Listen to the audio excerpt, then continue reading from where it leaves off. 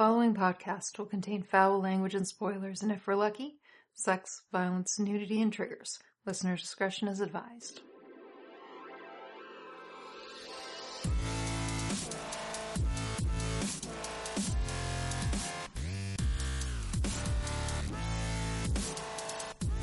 Welcome to the Everett Book Club. We are a twice-monthly book review and discussion podcast, specializing in old or out-of-print science fiction and fantasy. My name is Ruiz Tremello, and my goal for the next year is to pet at least one cat every day. And my name is Marguerite, and my goal is to pet at least one llama every month. Together we just saved the world from the Bezos robot army, and this week we are in Zihuatanejo, California. One little known fact about this place we're at is that they rang in the new year by burning down a bowling alley. Well, technically the forest fire did that, but the entire community agreed that it was for the greater good. The greater good. The greater good.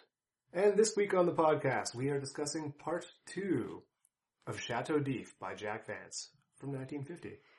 Marguerite, one of our listeners, was very studious to remind us, I forgot to have you describe the cover from last week. Today's story comes to us from The Narrow Land, a collection of Jack Vance short stories. Marguerite, would you be a dear and describe the cover for our listeners? So the background's primarily blue. It's on a water planet. Well, a planet with water. And there's two aliens. They look like lizards, but they're humanoid. One's carrying a basket and the other one's carrying some kind of gun, possibly a flamethrower. And they're wearing, one's naked, and the other one's wearing a vest. Oh, he is naked, too. A long vest. Those are some of the characters from The Narrow Land, which is a fantastic story that we're not talking about today. So, quick recap on part 1. Roland Mario was a listless, jaded 29-year-old who designs doghouses and rabbit hutches for a living. Recreationally, right? Every Tuesday and Friday at 3 p.m., he meets his friends at the Oxonian Square to drink the afternoon away. Namely, his friends Janiver, Dittmar, Pete Zare, and Bro. When Zare goes to Chateau and suddenly becomes ultra-rich 3 weeks later, though he pretends to not know his friends. Oh, yeah. Okay, I remember this. Yep. Roland Mario seeks out the services of Chateau who advertise one thing alone, adventure. The adventure he gets is to wake up in the body of 56-year-old Ralston Ebery, executive at Ebery Aircars. And when we left off, he was in the park feeding peacocks, having just read a note about his new identity, and the fact that for a measly $10 million he can now trade up his old body for a newer, younger one. One of his choice. And so the first sentences, since the recap, Mario read the sheet a second time. As he finished, it crumbled into dust in his hands. He leaned back, aware of nausea rising in him like an elevator in a shaft. The most hateful of intimacies dwelling in another man's body, especially one so gross and untidy. But rich. He felt a sensation of hunger, and with perverse malice decided to let Ralston Ebery's body go hungry. Why doesn't he work on making the body better? Well, give him some time. It's his first afternoon. So Roland Mario is chilling in the park and considering his options. He has no scars, no marks that would indicate any kind of surgery for the brain transfer. And there's no indication whatsoever of how that was affected. Now, he could go to the ACP, the Agency for Crime Prevention, but even if they would believe him without evidence, Roland Mario has signed a contract with Chateau no doubt nullifying any complaint he might have. Mm-hmm. Roland decides he'll have to tell his friends, Janiver, Dittmar, and Bro. But he worries that Merv and Alan, apparently in charge of Chateau may be keeping an eye on him. Was he told not to tell anyone? He was told not to. Okay. He also worries that Ralston Ebery may have liquidated his assets prior to his body swap. So Roland stands up from the park bench and immediately gets dizzy. As he walks through the park, he's disappointed by how poor condition his body really is. And by the park's end, he's accosted by a man who leaps in front of him to start yelling, quote, "You filthy, misbegotten dung thief! Do you hope to live? You venom, you stench! It would soil me to kill you, but I shall." Bummer. Roland steps back, apologizing and saying the man must be mistaken. But a dapper young man jumps in to scare off the angry guy. A dapper young man who knows Ralston Ebery and asks if he's heading back to the office. When Roland asks who the angry guy was, he's told it was Letya Arnold, of course, who he, Ralston Ebery, fired. Though the young man does not know why Ralston fired Arnold, nor why Arnold's hanging out in the park across from his old work, waiting to accost the CEO. Well, because he just got fired. They head to a skyscraper, where the young man identifies himself not by name, but by rank. Office manager. Yay.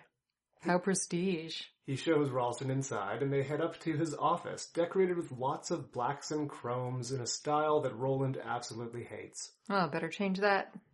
A short, middle-aged man named Louis Coriaos greets him. So let's say you're a rich dude, which this guy obviously is, because he paid $10 million. Ralston Ebery, yes. Yep, Ralston. Why would you pick a poor person? Like, even if they've got a hot bod. You mean for the new body? Yeah. Because he's going to liquidate his assets first. But he doesn't have any assets. Oh, you mean his old body's assets? Exactly. Oh, okay. Sorry, I missed that. So Louis Coriaos, that's Correaos. I don't know any other way to pronounce that. Louis greets him, saying he has several matters to discuss, mostly about the fact that Ralston Ebery in the last few weeks has sold several patents to their competitors, as well as a steel plant and contracts, including some of their most profitable ones. Louis Coriaos is furious, but Roland asks him, "Can you conjecture how I plan to profit from these circumstances?" Louis frowns before saying, "It sounds like you're doing what you swore you'd never do. Bring out a new model that would fly." "How do you like the idea?" asked Mario. Louis Coriaos stammered, "Why, Mr. Ebery, this is fantastic. You asking me what I think? I'm your yes man. That's what you pay me for. I know it, you know it, everyone knows it." Wow, that's self-awareness. "You haven't been yesing me today," said Ebery. Louis stammers that he had no idea what Ralston was up to, but he supports it completely. And so Roland tells him he's now in charge. That's right, in charge of everything. So in charge, in fact, that he can make his salary whatever he wants. Oh, wow. That sounds like a trap. Especially since Roland has some new personal projects he's going to be working on for the foreseeable future. Getting out of that body. Louis departs, absolutely delighted by his inexplicable promotion. I would be suspicious if I was inexplicably promoted. And Roland calls the bank to find out what Ralston Ebery has left to his name. The total's around $1,200. The rest has been transferred to numbered accounts, in addition to several $1 million embezzled from the company. Of course. Ralston's stomach starts grumbling, and since Roland wants to lose weight, he orders a very healthy lunch. Skim, milk, celery, and a chopped olive sandwich. Ugh, gross. I've never had an olive sandwich. I'm not sure if that's actually a thing in the past when this was written. Oh, could be. They ate real weird stuff back then. Or it's something from the future where it takes place. As the afternoon presses on, Roland can't stop thinking about Ralston's family. He looks at the pictures on Ralston's desk. His wife, Florence, was a frail woman, timid but given to preposterous hats. What a weird analysis. His sons Luther and Junior are described as stocky and mule-ish. And his daughter Clydia is a full-cheeked creature with a petulant mouth. Oof, unpleasant. Roland calls up his new wife, Flo, on the video phone. She seems distant when answering, and when Roland tells her he'll be home for dinner, she looks like she's about to cry. Well, I mean, this is a guy who abandoned his entire family to hop into a hot bod. And she states, "You don't even tell me where you've been." Work, I would guess. Roland feels bad, so he asks, "Florence, frankly, would you say that I've been a good husband?" That sounds like a trap question. "I've no complaints," she replies. "I've never complained." Oh, so yeah, she's got lots of complaints. She's just never voiced them out loud. "No, I want the truth, Florence. You've given me all the money I've wanted. You've humiliated me 1,000 times, snubbed me, made me a laughingstock for the children. On behalf of Ralston Ebery, Roland Mario apologizes."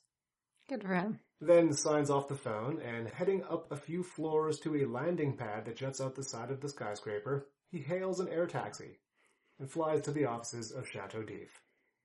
The beautiful woman Thane greets him, asking his business. And where before Roland found her air of detachment to be charming, he now finds her comportment basically inhuman. Mm-hmm. Roland says he wants to see Mervyn Allen, however, for a business proposition. Mervyn greets him affably, saying, "Hello, Mr. Mario, I rather expected you. How's everything going? Enjoying yourself?" "Not particularly," Roland replies. "I agree that you've provided me with a very stimulating adventure. And indeed, now that I think back, nowhere have you made false representations." Alan smiles briefly, and Roland can't help but wonder whose head is inside that young and beautiful body. Whose head, huh? Whose mind? That one, yes. "Your attitude is unusually philosophical," said Alan. "Most of our customers do not realize that we give them exactly what they pay for." And they're super pissed. "No question," remarked Mario, "but don't mistake me. If I pretended friendship, I would not be sincere. In spite of any rational processes, I feel a strong resentment. Ooh, sick burn. I would kill you without sorrow, even though, as you point out, I brought the whole matter on myself." Well, it was honest. Roland goes on to say that Alan wants money, and he wants his old body back. Can't do that. Exactly. Alan replies his old body is now someone else's property. But for 10 million, he could have a healthy, handsome, new young body. And for 30 million, he could have the widest possible choice. Roland asks how the brain transfer works, and Alan surprisingly gives him a giant info dump. Oh, really? You'd think it'd be like proprietary, sorry. Yeah, you know how villains are with talking. Is he a villain, though? He surprisingly tells him that it's non-surgical, painless, and harmless procedure that only takes a few minutes.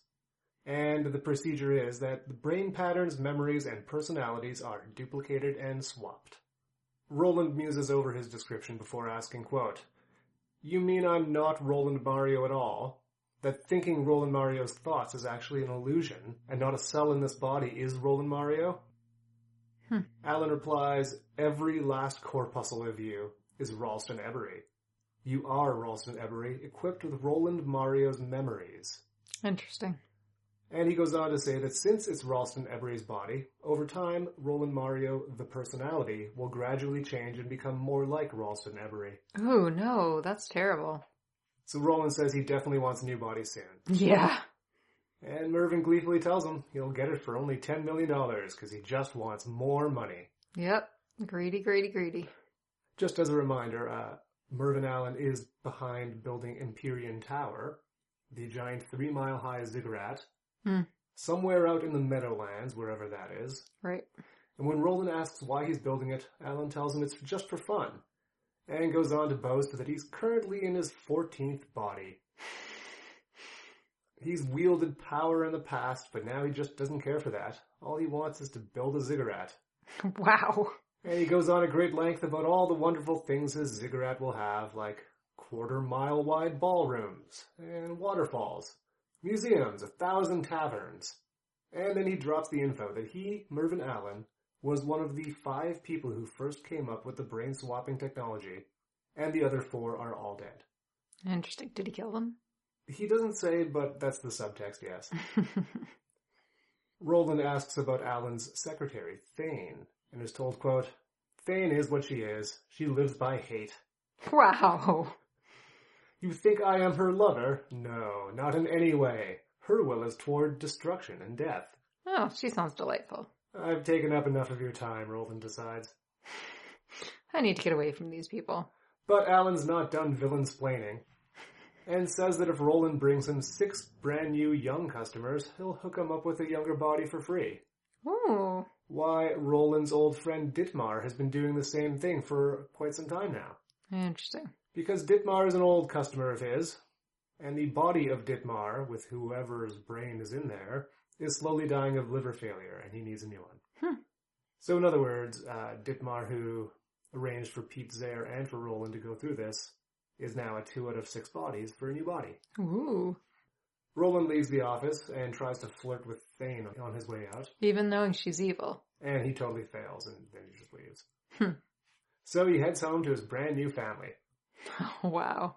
Where his wife, Flo, greets him with furtive suspicion. Of course. His sons greet him with passive hostility. Mm-hmm. And his daughter has no emotions whatsoever except a constant air of puzzled surprise. Really? Ralston surprises everyone by eating salad for dinner. And then the 29-year-old bachelor, Roland Mario, decides it's time to do some parenting, telling his lazy sons to stop being lazy and go get jobs. Because that always works. They replied that they already have jobs, as he knows, and pay rent to live in his house. Roland's surprised, because apparently they're quite responsible and reasonable young men. Huh. So he tells them they don't have to pay rent anymore. What? As a reward for having turned out so good. Huh, interesting. He glances at his daughter, who seems frightened, so he just doesn't say anything to her. Oh, good. And he decides to go to bed early, relieved that he and his wife have separate bedrooms. Yeah, that would be awkward. Waking up early, Roland gets to the office before anyone else, and he orders the janitorial staff to empty out his entire office except for a single desk and chair. The task accomplished, he gets to work with a pen and paper, plotting his revenge against Mervyn Allen. You know what my business is? Revenge. Queering the internet, in this story referred to as, quote, the Public Information Service, Roland finds out all kinds of information about Empyrean Tower, including the main architectural firm for the 3 Mile High Tower, Kubel Associates. Once everyone's in the office, new CEO Louis Correaos comes in. Roland tells him to secretly start purchasing shares of Kubel Associates. Louis asks, with what money? Exactly. This guy took on this, amazing new job and then realized, oh no, I was screwed over. This company has no money or assets anymore. And after some discussion, they say that since Ebury Aircars will be borrowing money in preparation for their big new projects coming up. Big new projects. They may as well just borrow some extra money to buy the architecture firm. Might as well. Over the course of the rest of the day, Roland goes through the company books. And to quote, there was much evidence of Ebury's hasty plundering, the cashing of bonds, disposal of saleable assets, transference of the depreciation funds into his personal account. But in spite of the pillaging, Ebury Aircar seemed financially sound. It held mortgages, franchises, contracts worth many times what cash Ebury had managed to clear. Well, it takes time to liquidate assets. Don't I know it. After much thought, Roland calls his new wife Flo, and with great subtlety announces, Florence, I won't be living at home anymore. She was probably very relieved. That's what I thought, she replies. I think that, by and large, you'd be better off with a divorce. I won't contest it. You could have as much money as you want. That's what I thought, she replies, hanging up. No, that doesn't fit his past personality. CEO Louis Correaos comes in to proudly announce he's managed to purchase 52% of Kubel Associates. That was quick. Yeah, and easy, fast. Jeez. Turns out that several stockholders are pissed off because the firm's been doing work for Empyrean Tower at a loss. Oh, I see. And not getting paid regularly while old man Kubel doesn't care and keeps committing resources to the project due to its prestige. Exposure, babe. He's getting paid in exposure. Roland tells Louis that Louis is now the public owner of Kubel Associates, while he'll own the firm in secret. And then he orders Louis to call them and tell them that the new owners are sending someone over to take charge. And also, that's where Ralston will be all afternoon, and also from now on. He gets dressed in a blue suit and heads straight there, introducing himself to the office manager, Tossig. Oh, great names. 2 others work in the office but are out for lunch. Roland announces that he's now in charge of whatever he wants, which is actually just the Empyrean Tower project. Even though it's an enormous task with a ton of paperwork, his word will be law. Interesting. All decisions will go through him, and he has final say on every part of the project.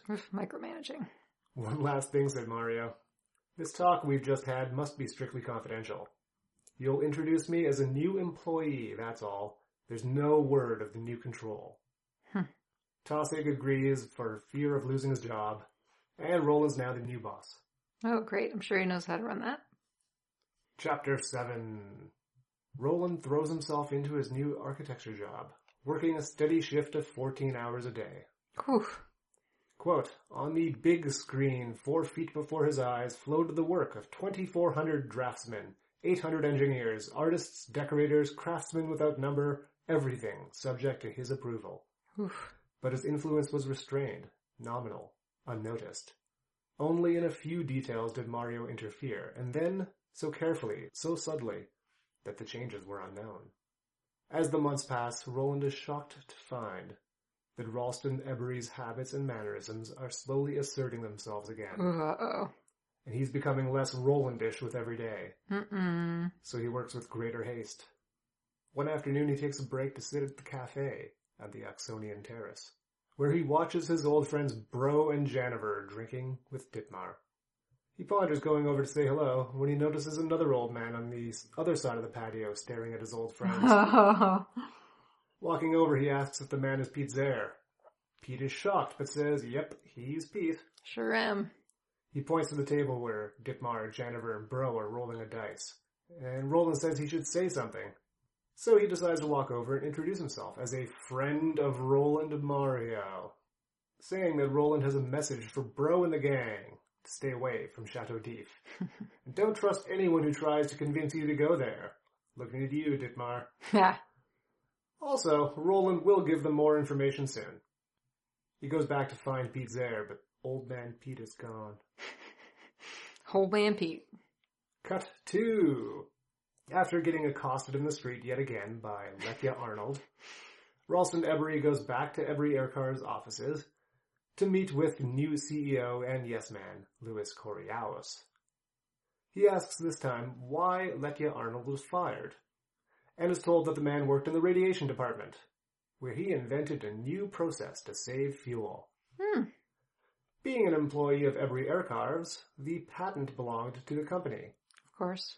But because Ralston Ebery held stock in a few companies that would likely go out of business if the patent went to market, brutal. he suppressed the patent. Letya Arnold got pissed that his invention wasn't being used, so he built it himself and started using it, got fired, and then got taken to court where he was promptly bankrupted by the legal fees. That is how that works. When Roland asks Louis for the details of the patent, he's told, quote, I think Arnold was either crazy or a fake. The idea he had couldn't work. It was like perpetual motion. So Roland reads the patent and finds out it's a method for removing mass from air cars that are approaching light speed. And because Letya Arnold's a grumbly old crazy pants, Roland finds him brooding in Tanagra Square, right across the street from the office. Feeding the birds. The peacocks, apparently. Arnold is filled with rage to see Ralston Ebery approaching, but Roland diffuses the situation immediately by telling Arnold he was right all along. Ralston wants to put the patent to use in his newest model of air cars. Nice. Oh yeah, because he wouldn't have those shares anymore in those other companies, because whatever former rich guy would have sold all of his shares to make money. But Letya Arnold doesn't give a shit. Quote, put that propulsion into an airboat? Pah! Use a drop forge to kill a flea? Where's your head? Where's your head? It's a space drive. That's where we're going. Space. Interesting. He goes on to ramble. You took all my money, you. If I had my money now, patent or no patent, I'd be out in space. Space. I'd be ducking around Alpha Centauri, Sirius, Vega, Capella. You can't go faster than light, Roland protests. Who said I can't? You don't know the things I know, swine You can't slut. tell me what to do. It's weird to me that he called me swine slut. Yeah, I talked over that. Since he's clearly a stable individual, Roland hires him on the spot. Oh yeah, he seems great. Telling him that he'll have his very own lab. And if he can actually build a ship that goes faster than light, Ralston Ebery himself will be first to test it out. Which is probably a bad idea. You know, considering the grudge this guy has against him. Yup. Getting back to the office, Ralston thinks to himself, I wonder what Roland Mario's body is doing right now. Whatever it wants. Probably getting fat. So he hires a private eye to find out what Ralston Ebery is up to in his old body. 2 days later, the private eye reports to Roland in his office at the architectural firm. He's told that Roland Mario used to be a stable, well-liked individual, but he recently came into some money, and he's become a woman chaser who's been thrown out of every bar in town. Where he got his money, nobody knows. But he's staying at the Atlantic Empire Hotel. Roland asks for a weekly update of his activities, then tells the private eye to investigate Mervyn Allen. Some days later, that report comes in. He was born in Vienna, recently came into some money, and now seems to run Chateau. He lives at the Chateau d'If offices, and his sister, Thane, lives in an apartment a few blocks away, staying with an unknown old man. Roland wants to know, who's the old man? Who's the old man? Weeks pass. Doesn't get an answer. You'll find out. Louis Coriolis arranges for Roland Mario to see the brand new air car that he and Letya Arnold have come up with. They call it the Airfarer. Oof, awkward. It's a marvel of modern engineering, but not marketing. Roland asks how it's been working with Letya Arnold, and Louis reports, that man's crazy. He sounds like it. He's a walking corpse. Really? All he thinks, all he talks about are his pestiferous electrons, what he calls the blast effect. I saw a demonstration, and I think he's right. We can't use it in a family vehicle. It's too powerful. Faster than light. After a bit more chit-chat, Roland says to put the Airfarer into mass production. Please change the name. Never. Louis says they could sell 10 million of them. Then remarks, if you didn't look so healthy, I'd say that you were sick. Turns out that the new Ralston Every is so different from the old one that it's like he's a new man. Oh, I see, yes. And what a man. He's dropped 50 pounds. Ooh, good job. And Mervyn Allen himself may not even recognize him. Cut 2. Every week, Mervyn Allen conferred with Tossig and Old Man Kubel, approving, modifying, altering, cancelling, and expanding. From recorded copies of the interviews, Mario worked, making the changes Allen desired, and meshing them carefully into his own designs. At last, the work of 200,000 laborers is complete. It's been months, but the Empyrean Tower is done. And it's in the shape of an avocado? No. Pineapple. Oh, what's the one that kids use as a penis for emojis? An aubergine. Eggplant. Eggplant. It's a 3-mile-high tower, which actually does resemble something like a pine tree. It's not aubergine-shaped. No, not penis-shaped either, huh? No, it's a pine tree. Penis-shaped pine tree? The moment the tower is complete, Mervyn Allen moves in, abandoning the old Chateau d'If headquarters for some new and amazing offices on the top floor. Ooh, and that's 3 miles high? It is. At Kubel Associates, however, Roland is cleaning out his desk when office manager Tossig sticks his head in, asking what he's planning to do now. Roland replies by asking Tossig if the firm has any more big jobs coming down the pipe, and Tossig says no, and there's not likely to be either. Turns out that old man Kubel's gone crazy. Oh no. The Empyrean Tower project was too much for him to take. He was found in Tanagra Square, talking to himself, and he doesn't even know his own family anymore, and keeps calling himself Bro. Oh no. Roland tells Tossig that he too is done. The Empyrean Tower has also broke him, and he quits and will never be seen again. What? So he goes home and changes into some nondescript coveralls. His pockets filled with useful tools. A baseball cap, the perfect disguise. Oh yes, everyone looks different with baseball cap on. He's ready to infiltrate the Empyrean Tower. The ziggurat is out on the Meadowlands, wherever that is. Mm-hmm. It's mostly empty now, but someday it'll be home to 2 or 3 million people. Ooh. On level 4 is the world's largest stadium. On level 225 is the world's vastest library. Ooh. On level 221 is the finest hospital in the world. Interesting. On level 460, there's an early Cretaceous swamp forest populated by robot dinosaurs. What the hell? Roland enters at level 52, the coordination center for the tower. He takes an elevator to level 600 to the lobby of Paradise Inn, which is apparently so luxurious it puts the Atlantic Empire to shame. Sure. Walking to a side hallway, Roland Mario finds a door marked private. His thumbprint is the only thumbprint in the whole world that can open that door. Interesting. And when he opens it, oh, that's exciting, it's a janitor's closet. Yay! Yep, just an ordinary closet filled with ordinary janitorial stuff. Mm-hmm, like mops and brooms. But fortunately, the back wall slides open to a dark hallway that leads to a private elevator. Ooh. Roland takes it to the top floor, the 900th floor, and gets off in a series of private hallways behind the walls of the lobby of the new Chateau d'If. Mm-hmm.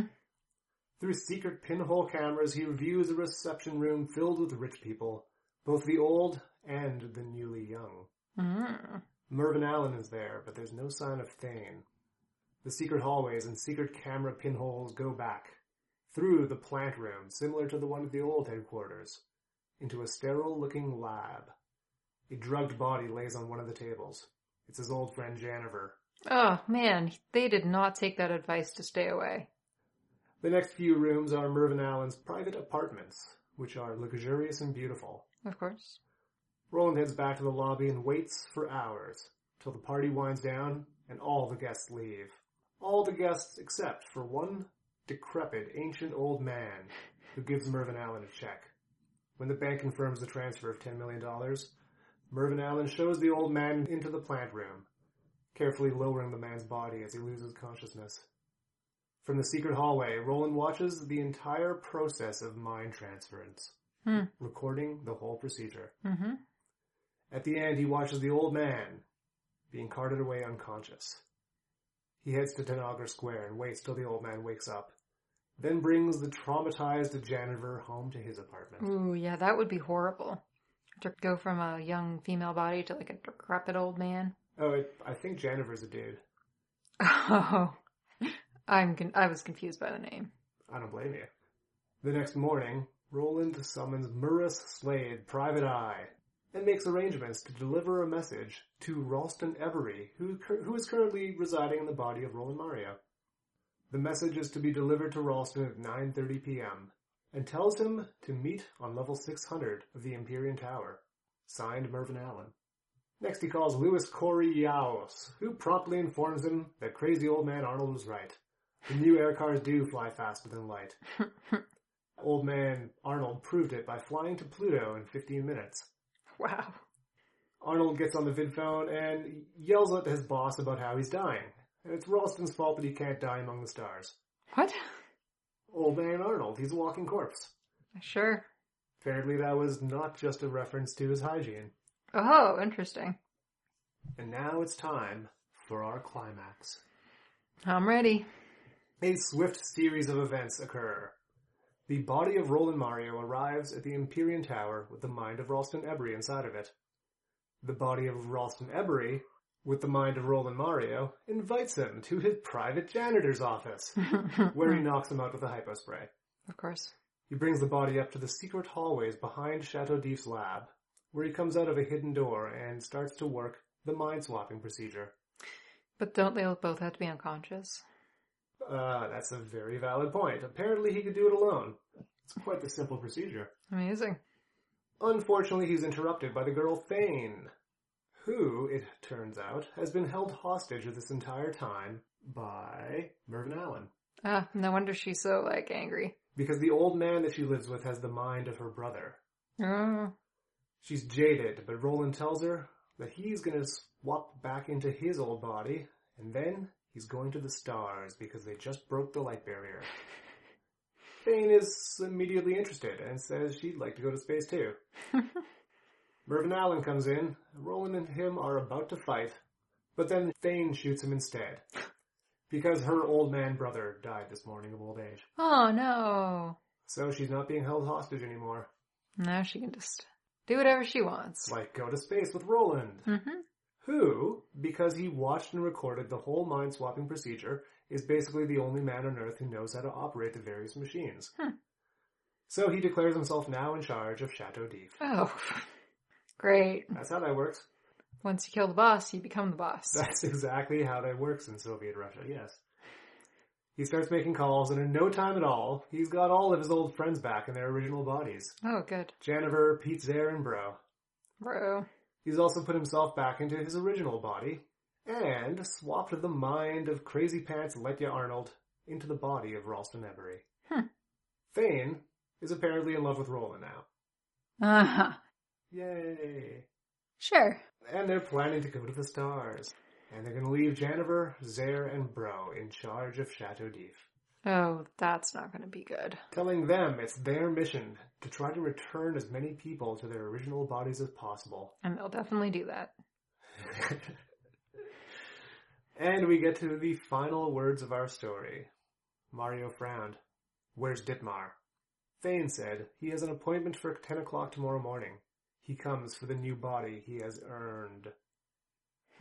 Bro said with quiet satisfaction, we shall be here to meet him. He will be surprised, said Janiver. Why not? Asked Zare. After all, this is the Chateau d'If. Ooh. The end. So we have a quick revenge tale for part 2, where Emery Aircars was ransacked for money, but was still in fantastic financial shape. Because they still had a product they could make, and so. That's true. Roland Mario got a divorce. Good job. Oh, poor guy. Good for his wife. But he's off to space with Thane. All's well that ends well for everyone. Yeah, I guess so. What did you think of that story? Yeah, it's alright. What was your favorite part? None of it. Wow. My favorite part is that there was a character named Bro. I guess. That is a fantastic name. I wish guess. it was my name. I don't. Let's face it, Ruiz Tremello is the most average name. There's so many of them. Yeah, they're everywhere. You may as well be calling me Steve Jones or something. Dave Smith. Exactly. You know how this works. This has been the Everett Book Club. You can visit us online at www.everettbookclub.com. or email us at everettbookclub@hotmail.com. We have a Facebook group that hasn't been updated in months. Nope. Don't go to it. Our Exactly. Twitter is possibly dead. I don't know if it's been I don't deleted. even know if... I think it might have been inactivated. I'm okay with that. Twitter's Ugh. A cesspool. But mostly go to our Instagram, which I do update sometimes. So, Marguerite, the podcast is on hiatus until the Season 3 premiere on March 1st. Are we going to update our social media at all between now and then? I don't know if we'll need to, actually. Our fans will be able to follow our exploits just by reading the news. Every defeated robot army, that'll be us.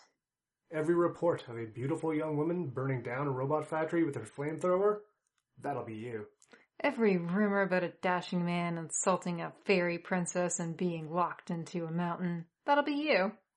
Every expose about a woman single-handedly overthrowing a totalitarian regime and proclaiming herself ultimate president for life, that'll definitely be you.